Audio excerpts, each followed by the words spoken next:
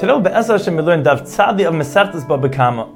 Some of the topics we learn about include Kinyan Peres Kekinya Guf Dami Oiloi, whether the right to the produce is considered true ownership of a property or not.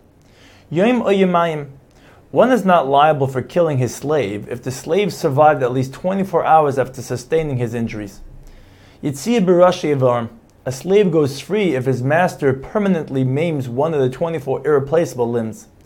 Hatekeh L'Chaveroi, the amount of baishas paid for striking someone on the air. Sitra, the amount of baishas paid for slapping someone, whether it be yadeh with his palm or la'achar yadeh with the back of the hand. Kesed Tzuri Medina, Tyrian currency and provincial currency, which is only 1/8 the value. Eid Nasadayan, whether a potential witness who observed an incident can serve as a judge for that case. Masrula Eida Ula Eidim, whether Bezdin needs to evaluate if an assault weapon was capable of inflicting the injury in question, or if they may rely on the testimony of the witnesses.